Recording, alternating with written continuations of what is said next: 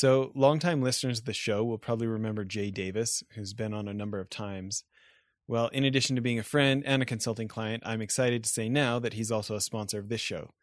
Last year, when I was spending a lot of time at his company's office, he started a new company called Pillow Cube, which is this awesome memory foam rectangle pillow that's tall enough for me to be a side sleeper but not have to have my head sag down like when I try to fold over my regular pillows. It's really pretty amazing, and for any side sleepers like me, it's great so we don't have to wake up with shoulder pain. On top of that, it's been really fun for me to see him have so much success because it's been selling like crazy. Anyways, if you're a side sleeper, I highly recommend going to pillowcube.com and getting one for yourself. Consecutively flipped heads or consecutively flipped tails, stay standing, other people sit down. If you do that flip 10 times, you're going to end up with 10 people on each side that have consecutively flipped heads and consecutively flipped tails. This is a very helpful exercise to us to remember that underlying almost everything that happens to life is randomness. And I was really taught this by Dr. Deming, Dr. W. Edwards Deming, the father of the quality movement. When I was 23, 24 years old, I was able to study with him when I was at Pepsi. Oh, and really? the underlying foundations about life really come down to.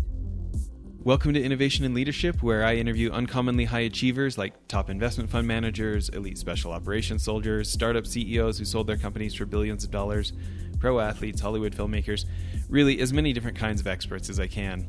The whole idea is to hear how they did it and then what advice they have for the rest of us that can be applied to the organizations we're trying to grow and innovate. Thanks for listening, and I hope you enjoyed today's show. Today on the show, we got Andrew Stotz. Andrew, thanks for doing this. My pleasure to be here, Jess. Well, it was really fun to be on your show, and everybody should be going and checking out Andrew's show. It's called My Worst Investment Ever. And I told him about a $2.5 million I put into a renewable energy deal that was so close to working, and instead we lost all our money, which really sucked. But it's an interesting thing. So, Andrew, do you want to give us just the quick background on what you do and the show and kind of where these 6 principles we're going to cover came from? Okay. So basically, I grew up in Cleveland, Ohio. I moved to California and went to university at Cal State Long Beach, studied finance, went to work for Pepsi for 3 years as a management trainee in manufacturing. And then somehow I managed to move to Thailand in 1992. I built a career in finance, and I thought to myself, I wanted to do a podcast. I wanted to talk about finance, but I just realized that, it's a very crowded space. So I tried to think about an original idea of what I could do. And I came up with this idea of my worst investment ever. And I sent out a message to people on my email list, and I didn't expect much to the answers to the question, could you tell me about your worst investment? And instead I got 500 written stories of loss from people that I knew. And that's really the origin of where the podcast came from. So that's kind of the story of the podcast. Today I'm going to be talking about basically 6 lessons that I learned from now 300 plus episodes and 500 written stories that have been submitted to me. So I think it's fascinating. I think it's a really interesting thing. I think that, my friend Josh, business partner, was on there. And when he said, hey, do you want to do this one too? There's like this gut check of like, well, I don't want to tell people that I've ever made a mistake. I've been trying to create this like cardboard cutout version of myself that everybody knows I'm perfect. I don't want to go like publicly announce I'm a mere mortal, right? And yet what a service, because the business media doesn't typically cover this. And yet and if they do, it's a sensationalized version, right? Look at these villains who didn't have a crystal ball, right? So, well, and talk for just a second about, PhD, CFA, like you really are a student of this. Can you talk about kind of that aspect of your background? Sure. I think, when I was young, I really fell in love with finance, and I did my MBA while I was in Los Angeles and working at Pepsi. And my hat, I have to tip my hat to Pepsi for funding that while I was working there. And then when I came to Thailand, I realized, when I really started, I started in Thailand as a teacher. I taught finance. But after 1 year, I realized I'm not going to make any money in teaching in Thailand. And so the stock market was booming. It was 1992, 1993, and it was one of the fastest growing countries in the world and one of the most exciting stock markets in the world. And so I got a chance to be an analyst in the stock market. That was September of 1992. By January of 1993, the stock market had doubled just in my first 4 months. And then it peaked in January of 1994. And the stock market proceeded to collapse 90% over the next 3 to 4 years. And then eventually, if you were a U.S. investor, the dollar, the baht also collapsed, meaning you would have had about a 95% loss in your money at that time. But that was kind of where my career started. I was a bank analyst covering banks for 10 years, going into the boom of 1997 and then the crisis of 1997, and then covering those banks as they came out of the crisis. So I learned a lot about banks and the struggles that they go through with their customers who are going bust and all that. Meanwhile, on the side, my best friend Dale came from Ohio, where we grew up, to visit me. He was studying Japanese in Japan, and then he said, hey, let's start a coffee factory in Thailand. So in 1995, we took all the cash I had from doing my job as an analyst, and we set up a factory. By 1997, the baht collapsed, Asia collapsed. I lost my job as an investment banker. All of our dreams of our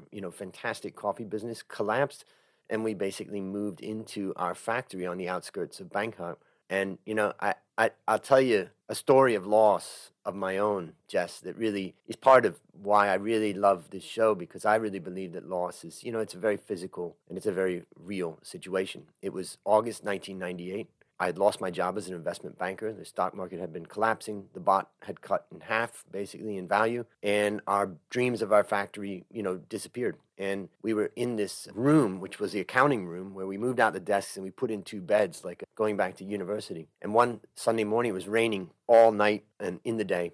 If you can just imagine this heavy, heavy rain and just that smell of darkness. And I got a call from my sister, Kelly, and she said that her cancer had come back and that she only had a month to live, and could I please come home as fast as possible. When I hung up that phone, I just cried, and Dale and I both cried in that room. And, it's like I lost everything in business, and now I'm about to lose my sister. And I got on a plane, I went home, and within a week, unfortunately, my sister died and left 3 beautiful girls. And then I stayed there for a month, and I had to come back to Thailand, to a very depressed situation, and then slowly claw myself out. So when I ask people to come on and share their stories of loss and pain, I've been there. And that's part of what I enjoy about the show, is that I can relate to what people are going through. Well, and I think that, you think about shame, right, as an emotion, which is typically extremely unhelpful.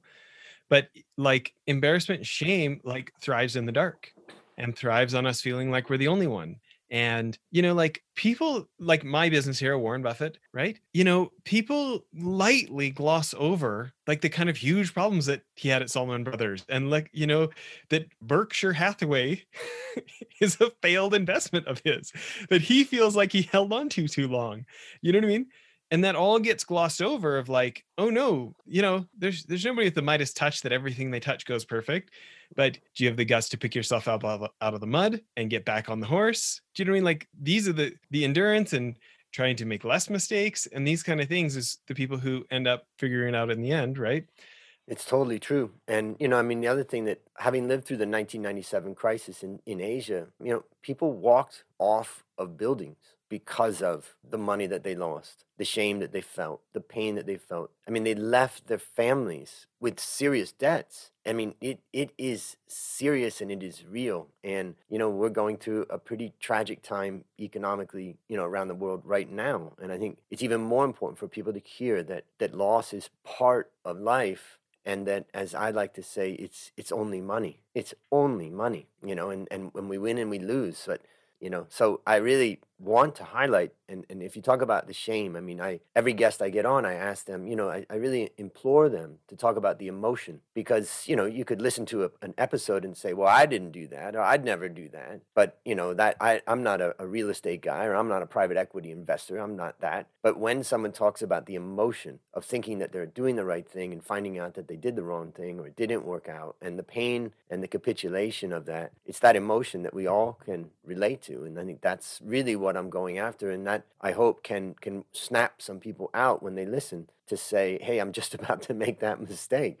Think about when you and I talked before the episode, I was saying, try to put yourself, think about that man or woman out there who's just about to make this mistake. And if we could just stop that one person for that one moment to listen, it could be all worth it. Well, I think that's what I love about like Stoic philosophy and like Viktor Frankl's book, Man's Search for Meaning, and this idea of that we can make choices independent of our circumstances. You may not choose what happens to you, but you can choose how you're going to react to it. And it's not like some pithy, like rah guy on a stage saying that. It's like Marcus Aurelius, whose like entire society is falling apart from a plague. It's Epictetus, who's a slave, and his master beats him and his leg gets crippled and he won't take him to the doctor. The guy's crippled for the rest of his life. And like, it's people who have like a real issue and say this. Viktor Frankl in Nazi prison camps, they've killed his family, taken away his research, all this stuff. And yet he goes on to improve, thousands and thousands of people's lives by not giving up, by talking about how he talked his friends out of suicide in Nazi prison camps, and like just radically inspiring people in spite of hardship he went through, and honestly because of what he chose to do after it, right? So Yeah, it's interesting about Viktor Frankl because, nothing in his book refers to money as the source of how we feel about ourselves and or investment or anything like that. We all know that the way we feel about ourselves is much deeper than money. And so, I like to help everybody to think about that, and focus on that because life is way beyond money.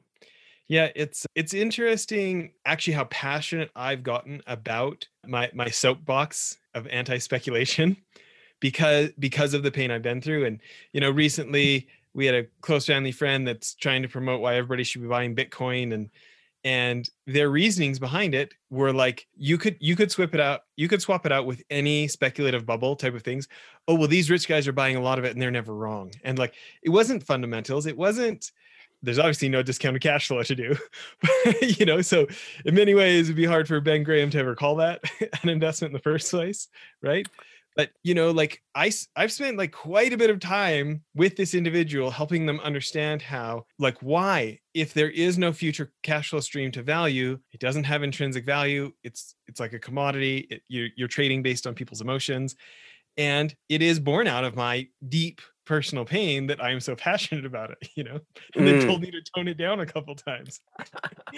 Well, it's when the COVID crisis happened in Thailand, and everywhere around the world, I realized that a lot of young people aren't going to get jobs, and everybody's struggling, and I don't have the budget to go out and hire a bunch of people to expand my business. That's going to be tough, and it's kind of work from home environment. But over the last 12 months, I did a strategy which I just thought would be interesting. I went out to young people and said, you may not have a job right now, but I have some internships available, and I can give you experience and train you. So in the last 12 months, I've had about 100 interns that have worked with me in Thailand who are all terrified about the future. And my goal really was, they helped me a lot, obviously, but then I tried to help them in understanding how to build a skill and become more marketable, but also how to feel good. That's interesting. I didn't know you did that. We've done the same thing with about a dozen, finance students this year. Yeah. I didn't know you did that. That's Yeah, interesting. yeah. And in fact, what I learned, and I talk to them a lot, universities aren't teaching people, I think, as well as in the past, that how to think, how to analyze, how to critically analyze. And the foundation of really what makes you successful in investing in particular is what you're talking about with this Bitcoin situation, and that is the research. And it's very difficult for many young people to objectively analyze something. And I think that is a skill that I want to share, and I want to show how important that is. So it's really part of the mission. Yeah. Well, and I'm probably going to get some angry emails from people about how great Bitcoin is, and let me just say, like, what I explained to this person is, listen, a lot of people make money gambling. Do you know what I mean? It happens, right? But if you're looking for what Warren Buffett would call a high predictable way to make money, but not having a cash flow element to it, Bitcoin would not qualify for that martial art. That Mm. if you want to make money the Warren Buffett way, it wouldn't qualify. People have made tons of money speculating on gold up and down over the years and things like that. It doesn't qualify for a Warren Buffett style investment. I'm not saying it can't be done, but what I'm saying is it can't be done within the Warren Buffett valuation of discounting the cash flow when there is zero. But Well, let's I move have on. Go ahead. I have a 75-year-old friend of mine that really wants me to help him to put his money into Bitcoin. And I just, talked to him about the risks of losing all your money at that age. You just can't earn it back. But I have come up with kind of my little way of looking at it. I did do some research to look at cryptocurrencies as a whole, focusing really on the top three of them, and try to, see, okay, is this a separate asset class? What is the behavior of these? And I think there's enough evidence there to say you could call it a different asset class. It moves differently and all that. And I think that what I recommend now to someone is that, if you want to buy Bitcoin or that cryptocurrency, I think, there's some fun in it. There's an opportunity that you could get lucky with it. So my recommendation is an allocation of between 0 and 3% of your total assets. Have fun. Yeah, like the money that you're fine taking to Vegas and lighting on fire. Yep. And You know that what I mean? that gets me out of trouble now because I'm not saying don't buy it. I'm just saying, within those parameters, buy it. Yeah. Well, listen, I think I'm looking forward to today's episode. I want to get into this 6 ways to lose your money and 6 strategies to win. Why don't you start us off with the first one? Yeah. I mean, basically what I did is I analyzed all the different stories that I got. And from my analysis, I could group them into 6 different groupings. And can I verify here? Is it 300 episodes separate from 500 written stories, or are those within them? Correct. So Correct. 800, Separate. 800 stories. Yep. Okay. And after analyzing all of these, basically, I realized that there's common mistakes that people are making. And the most common mistake, really the best example of this was one of my episodes, Josiah Smelzer. And he was a guy that really wanted to go in and flip houses and make money from that. And so it wasn't investing in the stock market. But, his story is pretty powerful because everything went wrong in his investment. But most importantly, he didn't hire an independent, appraiser. He didn't hire the third party people to come and look at it and give him advice. He thought he knew what he was doing, and he just simply didn't do the research. And when it came to selling it eventually, and the funny thing was that everything went wrong. And on the last day, only minutes before the buyer, let's say hours before the buyer is about to arrive, a guy was cleaning the chimney of this house that he was desperately trying to sell after 6 months. And what happened was the guy put a vacuum up the chimney and didn't realize that the vacuum was on reverse. And he blew black soot from the chimney all in the living room only 3 hours before the house was about to transfer. So he was talking about his final rush to he said, you couldn't wash it off. You had to paint, you had to get paint quickly and start painting.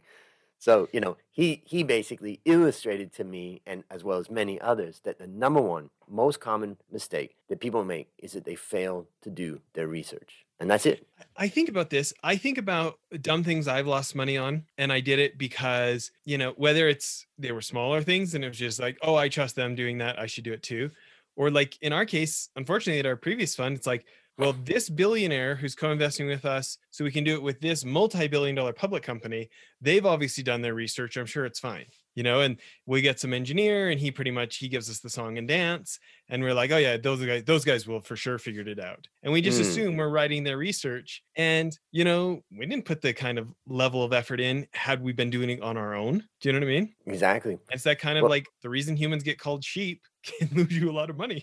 Yeah, and what you're talking about is a kind of a behavioral issue where you're relying on someone else and you're feeling comfort from the fact that there's someone else that's smart in this deal. And that's even a separate thing of just, other people just simply don't do any research. But both of these things will end up ultimately in pain. And so I think that's an important lesson. So what I try to do is tell people to, anytime that you're working on you're considering an investment, that you really need to write it down. And I recommend for those people listening, if you've got an investment that you're looking at, just get an empty piece of paper and just write down what are all the things that you like about it, what are the return expectations. Don't worry about what's going to go wrong. Focus on what's going to go right. Why are you investing in this? Get it all down, why you like it. And that is the beginning of your research. But the second part of your research comes from what I would say is the second most common mistake. And the second most common mistake is fail to properly assess and manage risk. And a great illustration of this is one of my guests, Jeremy Newsom, out of Canada, in fact. And Jeremy basically started investing in the stock market when he was young, and he was enthralled. And he invested in he had some good investments, and they went up a bit. And he had borrowed his money, got some money from working when he was a kid, and then got some money from his father. And they were both happy after that first investment, made a lot of money. But then he saw nickel, and he decided he was going to play nickel. And so the price of nickel was going up. And so he convinced his dad to give him more money. And then he put his money into nickel, as he says, 15 minutes before the peak. And, he had no risk management he didn't assess the risk. He didn't manage the risk. He didn't know anything about that. And it ended up that not only did he didn't buy nickel, he bought a derivative instrument that basically moved in relation to nickel, but in a much more extreme way. And the result was within a very short amount of time, he lost 100% of his money, all gone in his second major trade. But what made this story so powerful and why I highlighted is that he was 21 or so. And where did he get the money? He got the money from his dad. And it turns out that his dad gave him 100% of his retirement savings. So this is an example of where, it gets real. Loss gets real. And the shame and the pain that Jeremy felt for, having put his family and his father in that type of circumstances. And that's the type of real, shameful situations, as you talked about, the word of shame, that Jeremy went through. So, highly recommend that people listen to that as a way of kind of reminding ourselves about risk management. Jeremy went in not knowing anything about what he was doing. So yep. So I want to talk about that on our 6 strategies to win. I want to emphasize the 2 strategies to win for these first 2, and maybe let's start with the first one on doing your own research. Any kind of rules of thumb, any kind of things to tell yourself to give myself a test. Okay, I really can feel like I did enough research on this one. Well, I would say that from my perspective, the first thing about research is that now we can combine these top two mistakes and wrap it all up into research. And I want to tell a story about my own research in relation to Coffee Works. So we are a B2B coffee roaster supplying hotels, restaurants, coffee shops, offices in Thailand. But we had an opportunity to expand to Vietnam. And my business partner, Dale, came across this opportunity. It was a global brand that we could partner with. We could acquire the company in Vietnam and really hit the ground running. And so Dale and I agreed that he would do the research on that. And so he went to Vietnam. He met all the different parties. He ran numbers. He went through everything. He went to visit the customers of those companies. And, in the end, we agreed that we would have a meeting about the upside of this, not about the downside. And so we basically met, and Dale presented all of his research that he had done, his projections, and we went through those and talked about those in detail. And at the end of it, we said, okay, no decision. We're not going to make any decision. So I already gave you the advice of writing down your return on one piece of paper. The next thing that we do, and that I would advise, is get a separate piece of paper, and now you're going to write down your risk. So we agreed that the following week we would meet together to talk about the risk, not about the return. And so it gave us, first of all, time to think over the week. It took the emotion out of it. I'm not threatening Dale's ideas. His ideas are very valid, and his research is valid on the return. But when we got together on that second time, we tore it apart. And we looked at everything that could go wrong. And from that, it turns out, we decided not to go into this investment, even though Dale was very excited about parts of it. And I was too. So I think my most valuable advice in this case is to separate risk from return research. And when you look at risks, focus on what I would say the probability and the severity of those risks. And that can help you to create a risk reduction plan. I love that. I think about, I've got a laundry list of the dumb investments I made, especially I think the younger I was, the less experienced I was, the less I was looking at the downside on things. You know what I mean? The more I was almost like believing my own sales pitches, right? And yet one of the things that saved us $4 million once was a joint venture we were doing in the energy space. And as a way to manage the risk, we said, hey, listen, we'll release funds as this happens and that happens. And they told us how much it would be. We needed about $4 million. We go out and raise the money. And luckily we didn't hand over the cash because they couldn't even hit the first milestone. And when we challenged them on it, there was this still baffles me to this day. The CEO said, well, we never promised you we'd get properties of that quality. I was like, was that supposed to invite me to want to give you the money? What? And we did bring our own engineers to that meeting, and when his engineers couldn't pass our engineers' previously agreed upon quality standard, luckily we still had the $4 million in our account, You mentioned about milestones, and one of the courses that I've taught for years is equity valuation, and I turned it into an online course called the Valuation Masterclass. I've had a lot of students through that course, and then I was head of research, running research teams for many years, and I was an analyst myself. And I saw common mistakes that people were making in research and in valuation. So I wrote a book called Nine Valuation Mistakes and How to Avoid Them to try to address those nine mistakes that I saw. And what I learned, though, and I teach my students, is that six out of the nine are mistakes related to forecasting. Only three of them are mistakes related to valuation, where, you're talking about the discount rate or the terminal growth rate. So I try to teach the students that really research has so much to do with projections. And you mentioned milestones and that type of thing. I think that, projections and milestones are part of really the main part of what matters when you're doing your research. And so if we talk about that research aspect, I think that's a big part of it. Well, it sure worked out well for us of, hey, we will dole cash out as these certain qualifications are met. I would be really sad had we not done that. Let's go for number 3 here. Tell us about All right. number 3. So number 3, this is a really interesting Thai man named Jim Ponwanit, and he basically was a guest on the show. He actually had made a lot of money in the U.S. Rally after the 2008 crash. And basically, he got obsessed with the idea of investing in volatility with this money that he had and that he had accumulated. And basically, he did his research and all that, but eventually he put his money into a volatility trade. And within a very short amount of time, he lost about 40% of that money.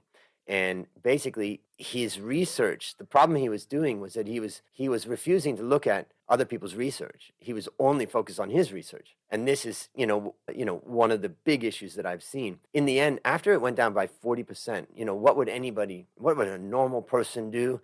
They would, sell out. They would be terrified. But what did he do? He put the rest of his money in it. And then eventually he lost almost all of that money. So I think he lost in the end about 70% of his money by the end of this whole trade. And the conclusion from this is mistake number 6, driven by emotion or flawed thinking. Now, the area of behavioral finance is a big area. So I'm trying to kind of combine both of them into this one.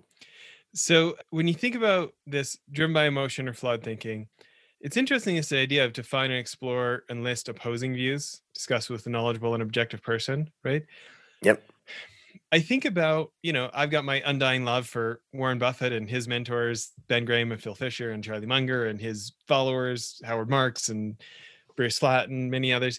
And it's interesting if people read Howard Marks' newest memo on the Oaktree website that just came out this week. And he talks about, have we looked at value investing like it's a religion? Are we open-minded to opposing things? And he just talks about how where he grew up, being raised by Depression era parents in the 60s with some of the mistakes that were happening around some stuff with modern portfolio theory and these kind of things. And it shaped his thoughts and that the way the world had tried to, what he now calls a false dichotomy, create a difference between value investors and growth investors. And he just goes listing through all these things that people like Warren Buffett have said about how it's a false dichotomy and how in the last year, because he's had his son living with him and his son's family during COVID, that his son has opened his mind to new ways to think about tech stocks from, I'm not going to call it a value mindset, but from more of a Warren Buffett-esque mindset. And that a high PE ratio isn't necessarily mean this, and a low PE ratio doesn't necessarily mean it's a deal, and that it has much more to do with its future cash flows than some narrowly defined broad brush thing that somebody in the media essentially made up,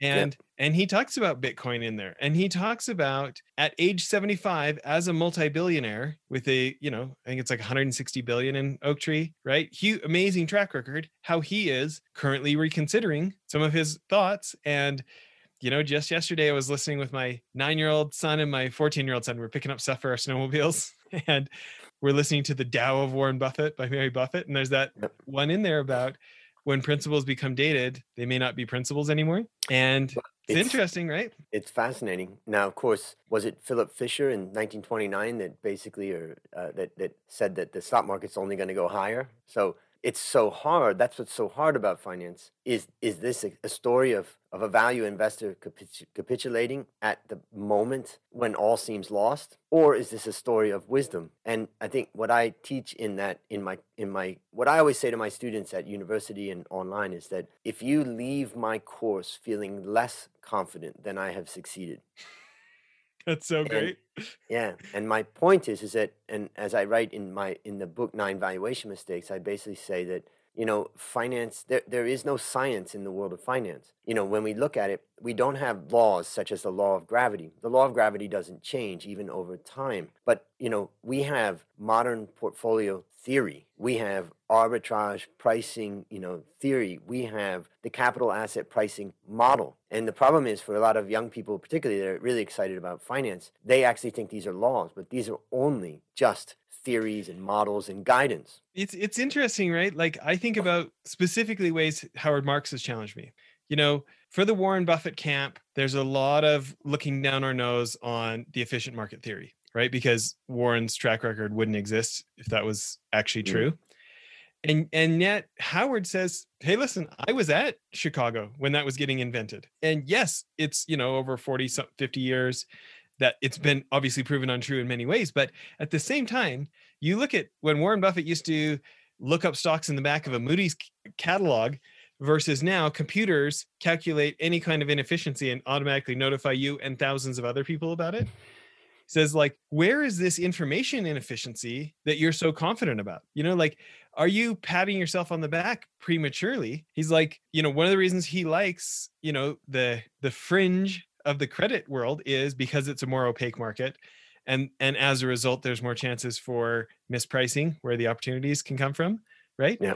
And he said like, hey, if you don't claim to have information that others have, maybe you ought to have a look in the mirror about just how much smarter than everybody you think you are. Yep. Right. Yep. It was interesting. I thought to myself, well, anyways, it was a wake up call to me, Well, I think, one of the things I teach in my class is I just, do an illustration, and I've done it live when I've had big groups. I'd had 2,000 students at one point in one event, and I did this game, but I basically have people imagine 10,000 people in a stadium stand up, flip a coin, and if whoever flipped heads go to one side, whoever flipped tails go to the other side, and then say, okay, flip again. And if you've consecutively flipped heads or consecutively flipped tails, stay standing, other people sit down. If you do that flip 10 times, you're going to end up with 10 people on each side that have consecutively flipped heads and consecutively flipped tails. This is a very helpful exercise to us to remember that underlying almost everything that happens to life is randomness. And I was really taught this by Dr. Deming, Dr. W. Edwards Deming, the father of the quality movement. When I was 23, 24 years old, I was able to study with him when I was at Pepsi. Oh, and really? the underlying foundations about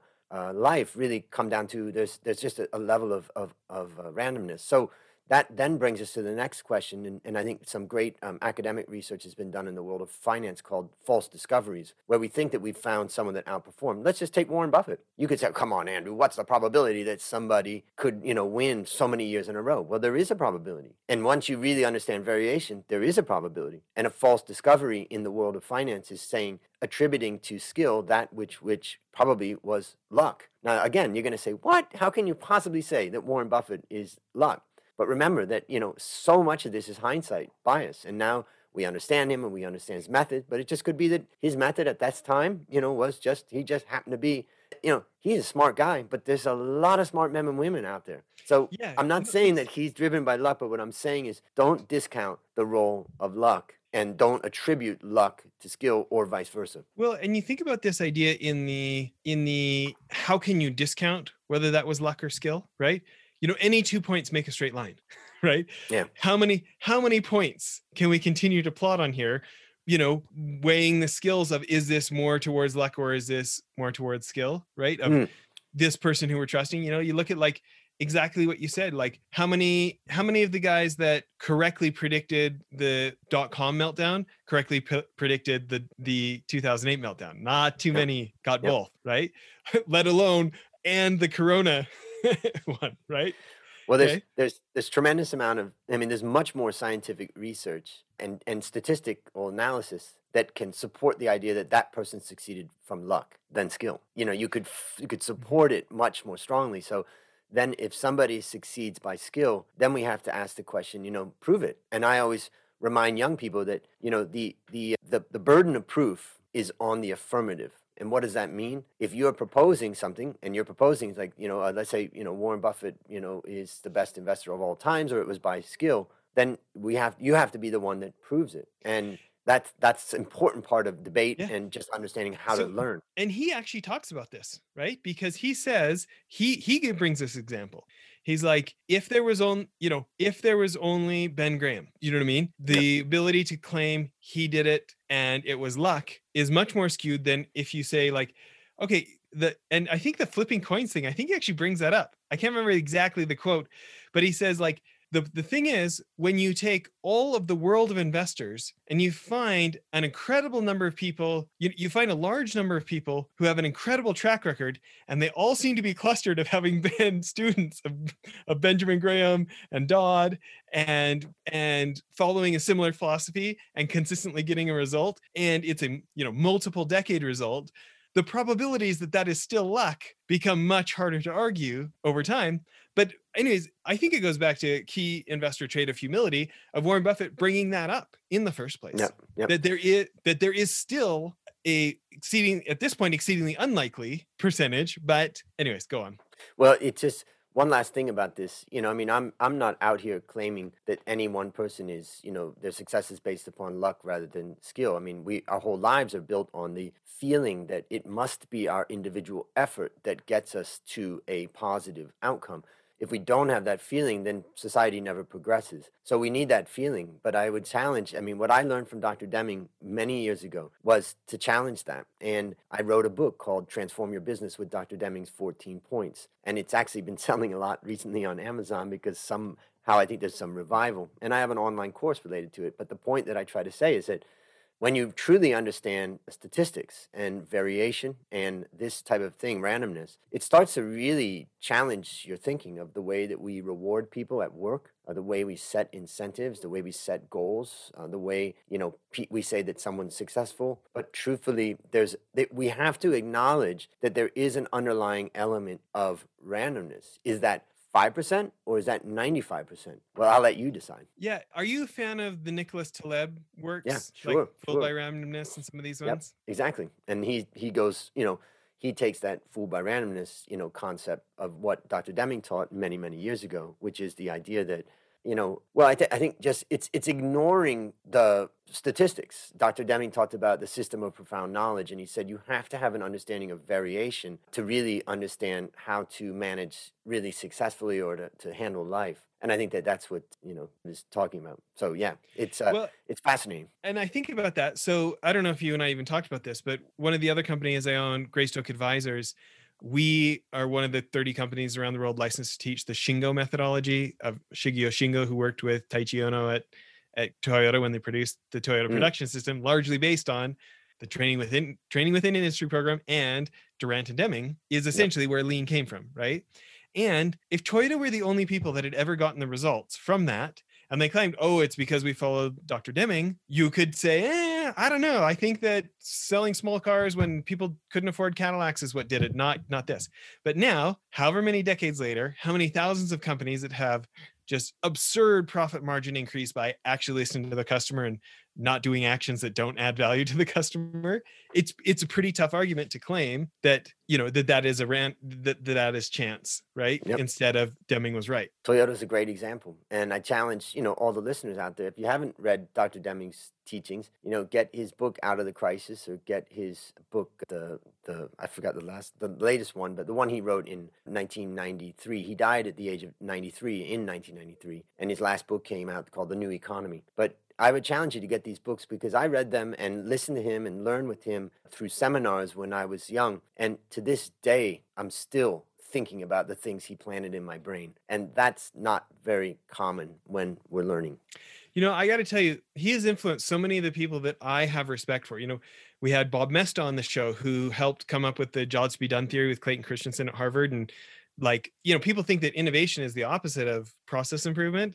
And yet Bob Mesta talks about how many of the jobs to be done theory elements came from his time studying under Deming, and this voice of the customer, and quit guessing and start asking, and have some humility, right?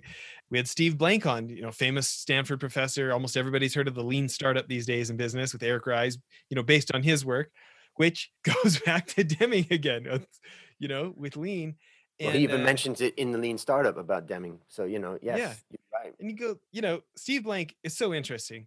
How few people know that his 8th startup he sold for $8 billion, And it's because he teaches with humility and humor instead of I'm a big deal. And anyways, we should just do a whole Yeah, nother well, show about Deming. I'm excited about in a few days I'll be training a management team on the Deming teachings that I learn and what I have in my book, and it's very exciting because you start to really understand that there's a lot of potential in people, and I say Dr. Deming was a humanist. Really, he wanted to help people bring out the best in people, and I love that, and he understood the limitations to our thinking, and how lazy managers have become, particularly in Asia now. It's really significant that the modern management method taught in MBAs in the U.S. about KPIs and measuring everything and all that has come to Asia. And now a good boss is a boss that sits behind a desk with a bunch of computer monitors looking at everybody's KPIs. And what a disaster. You look at, depending who you believe, it's somewhere between 75% and 95% of lean initiatives, continuous improvement, operational excellence, call it or whatever you want. Somewhere between 75 and 95% is what people say fail. And yet you look at how many great engineers have fallen in love with the methodology, but do not embody like half of what Toyota claims the way the thing worked. Half of what they claim the thing is respect for every person, and has been so lost in so many engineering things, and people get treated like pawns and movable assets instead of a real life human being. Shocker that people don't buy in the way they did at Toyota. Yep. Anyway. Well, one last little story. When I was at Pepsi, I worked in the manufacturing plant, and we had the bottles would come in the production line, and then they would be clean in the cleaning machine, and then they would go to the filling machine where we would put in the Pepsi and seal them. And there was a space in between these two machines that we called an accumulation table. So it made a lot of sense to any American manager that if one machine goes down, if the filling machine goes down, the cleaning machine can still run and keep filling up the accumulation table, so that things can go on. Well, the Japanese method and a lot of that Toyota method and what Deming would teach is that by eliminating that accumulation table, it seems crazy, but it actually focuses in on what's the problem, and we have to fix the problem as a team and as a group. It's not individual units, and that's just one of many types of thinking. So highly recommend Deming's it's teaching. like cure the disease, don't put a Band-Aid over it, right? Exactly.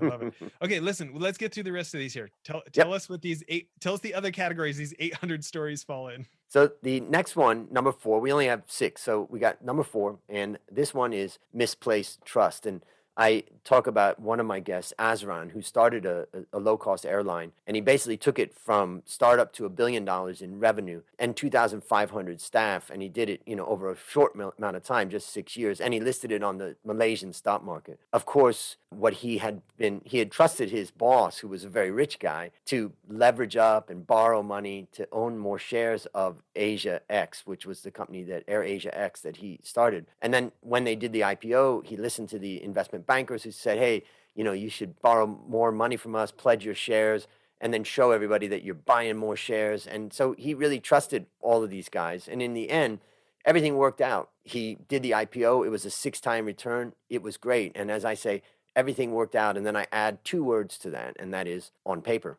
Then what happened was we had 3 tragic, disasters, that came from Malaysia Airlines, had 2 down, one in Amsterdam and one the Kuala Lumpur flight that was going to Beijing. And then an Indonesia Air Asia flight went down. So all 3 of these happened in the same year, and everything basically crashed. And he lost everything that he had. And basically this is one aspect. There's many aspects to this particular story. But what I say is the number 4 most common thing is people misplace trust. And what I would say is, you need to get to know the person you're investing with, but also remember that trust only develops over time. And so, it's amazing the number of stories of people that just said, well, someone came along with an idea and I gave them $10,000. And you're like, what? And so it's amazing how professionals can drop all their scrutiny for some reason and trust somebody that they would never listen to, otherwise. So that story of misplaced trust is a big one. It's funny. I, both for and against that one for me. I moved back home to a little farm town I was from in Canada as a 25-year-old and newly made millionaire, and proceeded to write a check for 20 grand to a guy that I'd known for like 2 weeks, which surprise, surprise, turned into a big goose egg over time. Right. And yet I look at the new fund and the way we're building our real estate investment firm now, and it's me, my brother, my mentor and business partner starting from 2001. So this year will be our 20th year. And the woman who started our charity 10 years ago for us, that I started working with in 2002 in Southern California. Her husband's my best friend, is Australian surfer guy, right? And then the CEO that we hired to come be our chief investment officer and CEO married my wife's college roommate from 20 years ago. I taught him how to surf 17 years ago. And like, you know what I mean? Like this time around, we're going to do this different, right? So Yeah, and that the point is, there's no hack, there's no shortcut, there's no secret to building trust. Trust builds over time. So just be careful when you all of a sudden find yourself just about to write a check to somebody that you hardly know. That the manipulative skills of some people are so good. You know, one of my other guests, Rob Angel, who came up with the board game Pictionary, one of the most successful board games of all time, made a lot of money from it. But he tells a story of how he was basically just conned and defrauded of, you know, a amount of money from a guy that was just a great swindler. So just try to avoid misplaced trust. So number 5. well, start small, right? Date Yeah. before you get married. Exactly. Go ahead. Exactly. So number 5, one of my guests, David Stein, who has a great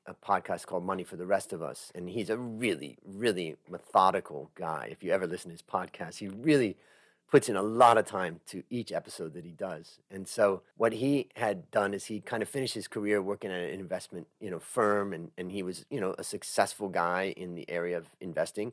And then he went to a hedge fund and he just got so excited about the trading, the buzz that was going on at this hedge fund. And he got so excited by it that he decided he wanted to become a trader. Well, to keep the story short, basically, he didn't succeed at trading. And he basically, you know, had a lot of difficulty making a significant amount of money. But what happened was that in his story was that he had forgot that he had a trade that it put on that would buy silver at a certain price if it fell to that price. And basically that price was hit. The trade was executed and then silver kept falling. So he lost $25,000 from it. But as he said, you know, the hardest part for him was that I should have known better myself. But the thing that this really highlights is this idea of number 5 is failed to monitor their investment. And you find that there's a lot of people, and I have a friend of mine who built a successful business. You know, think of all the entrepreneurs listening to this show. You're super busy with your work. And my friend said to me, I said, so how do you manage your personal investments? And he said, let me show you the bottom drawer of my desk. And I was like, okay. He said, everything that comes in from everything I ever invested in or whatever, I just put in that drawer. I don't have time to look at it. And he did not monitor it. Now, sometimes not monitoring can be good, you know, in passive investing. And sometimes we can say if you're owning the right thing or you happen by luck or by skill to find a great investment, great. But in most cases, what you find is someone, you know, a common mistake is someone comes up to a friend and says, I want to start a restaurant in the neighborhood. It's really going to be great. And then you give money to this friend of yours to say, yeah, this is a great idea. So what I recommend to deal with this problem is to follow a regular, predetermined monitoring process. If someone came to me and said, hey, would you invest in my business, in my, let's say, restaurant? If I liked the idea and I thought the guy could execute it, yeah, I may put some money in. But the one thing I learned from all of these interviews is that based upon this idea of failed to monitor their investment is I would say, what I want to do is talk at 1 hour a month, the last, you know, Saturday of every month. And I want to go through the numbers with you that time. And let's do that every month. And the guy will definitely agree to it before you put the money in. Yeah. The key is the timing on that one. Okay. Exactly. Number 6.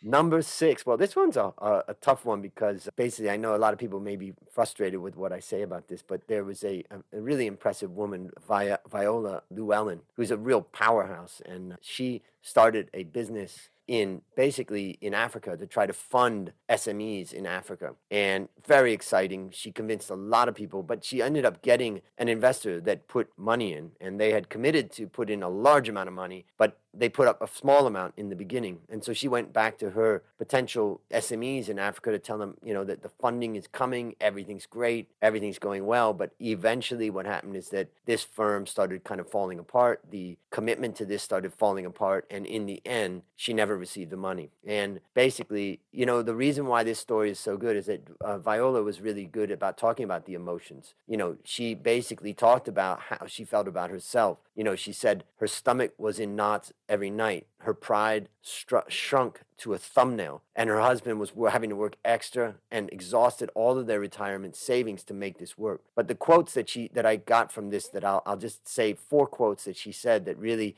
can highlight how we feel when we start a startup and it starts falling apart. She said I was worried that, people would think African businesses are failures. Black people can't manage businesses. Women can't manage businesses. Microfinance doesn't work. And all of these things really were tearing at her. Luckily, she had a good partner and she managed to kind of survive and pivot and create another business out of that. But the point is that the mistake number 6, most common mistake, is kind of a catch-all, and that is invested in a startup company. We all want to have it. We all see the success stories, but the reality is startup companies are binary investments. You're either going to lose it all or you're going to make it. And chances are you're going to lose it all. So as I say, the best way to handle this is start from this reality. You are likely to lose everything. Which I love because, again, one of the kings of startups, the guy who inspired the book, The Lean Startup, Steve Blank, sold a business for $8 billion, says, hey, I would put your chances at 1 in 1,000 or less. You know what I mean? And if you go into it with that level of humility, right, you actually increase your chances when you're like, hey, I need this evidence to prove that I'm in 1 in 1,000 or maybe 1 in 10,000. Like, what, you know what I mean? Like, that's the strong burden of evidence, Yep. right? Yeah, and I think the thing to think about that is simply that what does it mean to build a successful business? It means that you have real cash flow over time, that you can pay dividends out, you can support big salaries, that type of stuff. Yeah, I love it.